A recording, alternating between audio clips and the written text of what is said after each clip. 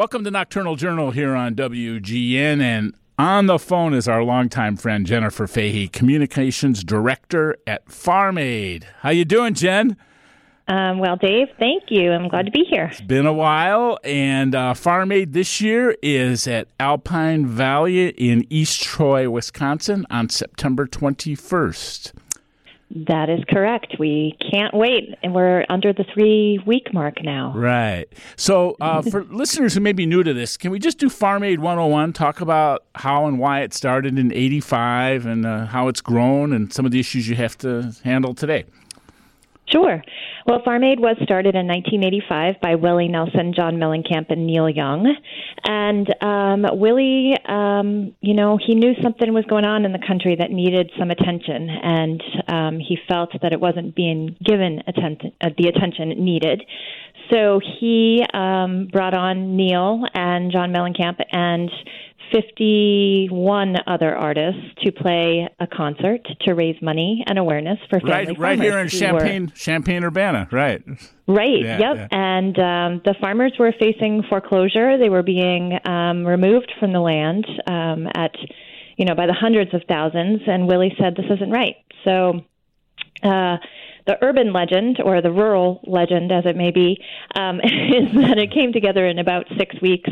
Some people say 8 weeks, but regardless, it came together very quickly. It was a one-day show with 54 acts on one stage before 78,000 folks in Champaign, Illinois. And Willie and John and Neil today say that they never intended it to go on the way it has for 34 years. They were just doing a concert and then going to Capitol Hill to continue to raise awareness and call for some policy changes. And year after year, Willie still saw a need to bring people together around this issue and to raise money and raise awareness. And that's why we're still here 34 years later. Unfortunately, right now we're in a situation pretty similar to that of 1985 in terms of farmers once again being in crisis and earning way below what they should be earning for the incredibly hard work that they do for all of us. So, September 21st is our show, and we'll be raising awareness about the fact that farmers are earning about 50% less than what they were earning in 2013, that they're struggling with incredibly terrible weather impacts from climate change and extreme weather events. And with man-made disasters in the realm of, trade policies and tariffs that have really wreaked havoc on export markets, that our farm policy encourages farmers to grow as much food as possible for. So, farmers are in a pickle, and we'll be there to talk about those issues, but also celebrate the hard work they do and hopefully encourage them to keep on farming because we all need them so much. Very good. I mean, I did bring in a bunch of notes, a boatload of notes here, but some of the stuff I've seen is American farmers are suffering their worst years in decades because of the tariffs imposed by China on U.S. soybeans, pork, and other products. Farm income is half of what it was 6 years ago. And now this is interesting, with some of the Chinese market possibly lost forever as buyers there find new suppliers in Russia, Brazil, and elsewhere. So can you elaborate on that a little bit? Yeah, unfortunately, we didn't learn our lesson from the 1980s farm crisis. That came about as a result of government policies encouraging farmers to grow as much food as possible for export markets. And when those markets didn't pan out and interest rates rose and land values dove, farmers were left holding the bag, and they owed millions on mortgages, and that's why many of them were lost during that time. Today, the same policies are at work. We're still encouraging farmers to grow as much as possible for these export markets, and a lot of the farmers that we work with say that's not what they want to do. The slogan is "Feed the World." Right. U.S. farmers feed the world, and that sounds like a valiant mission that we should all be behind, and yet in reality, if we're focused more on feeding our own selves and allowing other countries to do the same for their citizens, we're going to create a better agricultural system that benefits family farmers and our rural communities and our soil and water and all the things we care about. Now, you came aboard in 2002, right? I did, yes. Good memory. We had a co-byline in the book. We did. I was looking at the book. We co-wrote the Neil Young chapter. You and me. That was fun. Yeah. But why did you? I don't know if I've ever asked you this. How did you join, and why did you join up with Farm Aid? Well, I was a leftover from the .com boom, and it left a bad taste in my mouth, and I really wanted to do nonprofit work. And Farm Aid was hiring. It was a job that I was qualified to do, having volunteered for years at a nonprofit organization. And I didn't know anything about farming. And my first vacation that I took, actually, in the summer of 2003, was to go work on a farm for a week. And, oh, really? Where was that? Yeah, that was in Western Massachusetts. Okay. And I'm thrilled to say the farmer and I are still good friends, and he comes to Farm Aid now. Oh, good. Not every year, but as much as he can. And it was a great experience, and I've been hooked ever since. I am so gifted or blessed to have this kind of job where I get to, spread the mission of Farm Aid and work with farmers and work with artists and work with journalists and policymakers and you name it. We connect with those people, and it's all about bringing something good to fruition. So I love it. I got one more question. We'll take a break here, and then we'll come back and maybe handicap the lineup and talk about tickets and stuff. But why Wisconsin this year? Well, a number of reasons. As you know, the Farm Aid process of finding the venue each year is complicated. It comes down to where the artists are touring, where is going to be a good place for Farm Aid to have an effective fundraising event, because that is our bottom line first mission. The money that we raise supports our work throughout the year and the work of hundreds of organizations across the country. So it's really important for us to have a successful show. And in the case of Wisconsin, it also fit the bill that Willie says any venue has to, which is they want us. He says we go where we're wanted. And so, we look to see what are the farm issues on the ground in that area that we can highlight, what's the help that we can bring to farmers to highlight some of these issues, good and bad. We always want to highlight opportunities. In the case of Wisconsin, the dairy crisis is hitting the state really hard, and we wanted to highlight that. Last year, Wisconsin lost 2 dairy farms per day. And, that's the level of farm bankruptcies that we saw in the 80s, nearly. So we wanted to call attention to that. The venue is a perfect fit for us, too. We've long wanted to go to Alpine Valley. It's a storied venue. We can pack a good crowd in there. It's beautiful. You look across from the top of the lawn and you see a corn silo. Right. Yeah. And you're surrounded by dairy farms. But, it comes down to a lot of things, but mostly this year we wanted to be in a place where we could really highlight the urgency of the situation, in that if we can't turn these prices around for farmers, we're going to keep on losing them, and we can't afford to do that. I'm going to throw one more stat out, and this is from a New York Times article I clipped from April 2019, April 27th to be exact.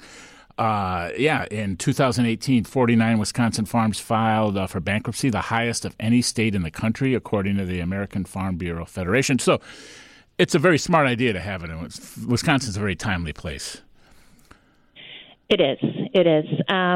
And lucky for us, another one of our missions is all about serving family farm food at our festival.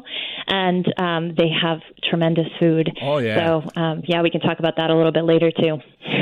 No, we never get too political here on Nocturnal Journal, but Wisconsin's a pivot point in the 2020 election. Don't you think so? Absolutely, yeah. Yes. Okay. On that, we're going to take a break, okay? Okay, Jen? Sounds good. All right, we're back with more on Nocturnal Journal as we handicap Farm Aid this year at Alpine Valley in East Troy, Wisconsin.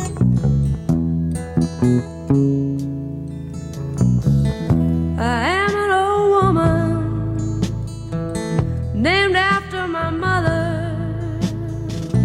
My old man is another child that's grown old. Welcome back to Nocturnal Journal on WGN, and we have Farm Aid Communications Director Jennifer Fahy on the line. How you doing, Jen? Very well. How are you? I'm okay. So let's handicap the artists for this year on September 21st. We've got the main four board members, Willie, John, Neil Young, and Dave Matthews, with Tim Reynolds. Talk about some of the other people that'll be performing. Okay, well, we're very excited to have Bonnie Raitt back this year. She last played the Farm Aid show at that epic show in 1990 in Indy, and she's been a long supporter of Farm Aid, so we're thrilled to have her back. We have new to the Farm Aid stage, and actually new to the world stage, I guess, Luke Combs, who just busted out of Nashville this year and has been selling tickets like crazy. We're very excited about him. And then we have a real stable of talent who are Farm Aid supporters who come back each and every year now. Nathaniel Rateliff and the Night Sweats, Margot Price, Jamie Johnson, Lucas Nelson and Promise of the Real, who, of course, Lucas Nelson is Willie Nelson's son, and Particle Kid, who is Micah Nelson, Willie's other son, Micah. And then we've got some other acts, another one coming back after a long hiatus, Tanya Tucker, who played in... Yeah. She's on the comeback trail. Her new album's great. Yeah, it's really great. I cannot wait for her energy to hit the Farm Aid stage. I think she's going to be amazing. And, you know, she played in 1985, the first show. So that's pretty cool. We have Brothers Osborne, who have been touring with Willie and are going to be great. And also Yola, who we're super excited about. She's a British artist that is breaking out this year, and her vibe is super cool, and I think she's going to be a big hit with the Farm Aid crowd.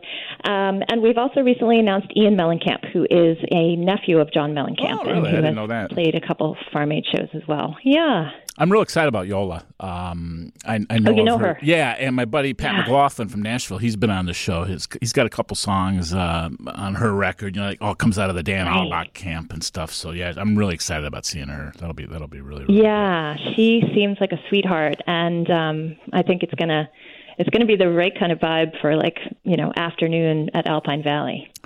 And what time? I don't even know this. What time does the show begin? It is a full-day show, so doors will open at noon. The music will start shortly thereafter, and we're going to go till a little bit past 11 p.m. And it sold out fast. It did. Yep. It sold out quickly. We have a capacity of about 30,000 folks. We're just loosening up some production holds. So for folks who missed out on tickets, I would say check livenation.com, and you might see some appear there shortly. And in addition to the music that happens all day on the stage, we have our Homegrown Village and Homegrown Concessions, which are two other headlining acts at Farm Aid. The Homegrown Village runs from the time doors open till about 5, and that is an area where festival goers can dig in to activities about food and farming. They can take part in demonstrations about making cheese and all kinds of really fun hands-on activities. They can learn about the issues that farmers are up against, from corporate consolidation to taking care of our water and soil and climate change. And it's a really fun, interactive area, and it's great for kids too. By the way, we are a family-friendly festival, so we hope folks are bringing their families out. And the other thing is our homegrown concessions. So we actually source all of the ingredients for our concessions and our catering. So front of house and back of house, it all comes from family farm sources. And it's honestly the best food that you'll ever eat at a festival event. Right. And as it turns out, the farmers who grow the food are usually at the show too. So you might get to meet the farmer who grew the apple that you get to enjoy, or the hot dog. So bring an appetite. How can people keep in touch with you guys? Websites and keep in touch with advocacy, things that are going on in your world. Give me some websites. Yeah. Farmaid.org is our website. You can sign up in particular for action alerts so that you can stay up on the policy issues that we ask folks to engage in, so that we can create some better policy for family farmers and eaters. Of course, we're on all the social media places, Facebook, Twitter, Instagram, all that good stuff. Yeah, and the festival is the best place. That is a really unique event that we are so lucky to have because I think you've seen it yourself, Dave. People come to the show and they have these experiences that they take home with them, and it helps really connect them to the roots of their food and to farmers. And, before you know it, they're going to the farmer's market every weekend, or they're signing up for a farm share. And they're making changes that make a huge difference. Yeah, the connection is really, really meaningful, really important. And people can watch, right? Will it be streamed live? Yes. Yep. So we do have a live web stream at farmaid.org, and that begins at 2 p.m. Central Time. And we also have a TV show this year that will air at 6:30 p.m. Central Time on Access TV. And Sirius XM Radio also broadcasts the entire show on Willie's channel, which is Willie's Roadhouse. Oh, that's a great channel. Yeah, it is. You hear Hank Snow and stuff like that on that channel. Hank Snow and Merle Haggard, and that's what country was. Exactly, and it's amazing how that music has just. I have friends who say, "Oh, we were just in the car listening to Willie's station," and these are people that that, as far as I know, are not country fans, and they're listening to this old outlaw country music that is, to me, the original country. And it's amazing how much it has. It just made this resurgence. It's awesome. We're going to take one more break. And we're going to come back and wrap it up with a tribute to a very important member of the Farm Aid family. So don't go away on Nocturnal Journal on WGN.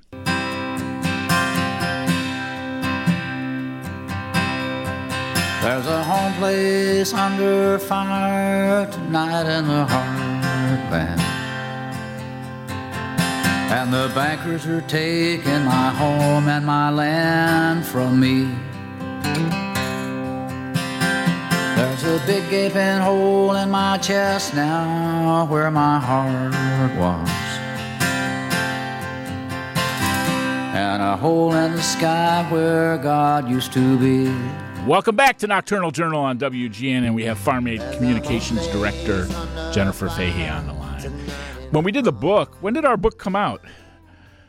2005. It was 20th anniversary. 20th anniversary. Yeah. Yep. And one of the most, outside of Willie and John and those guys, one of the most memorable interviews we did was with Mona Lee Brock, who passed away this year. She was a great friend of Farm Aid. She passed away this year in April at the age of 87.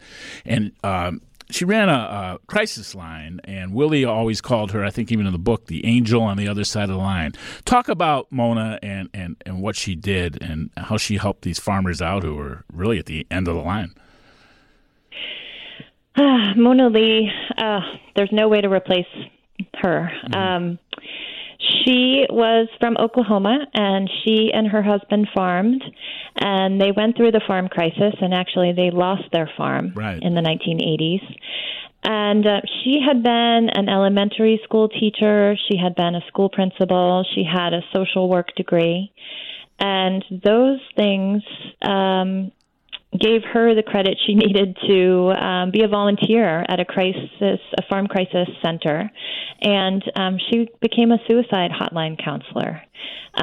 She started with a phone at her kitchen table, going out and checking on farmers, giving them calls, asking if she could come by and drop off some soup and just check in on folks. Oklahoma at the time had the highest rate of farmer suicide in the country.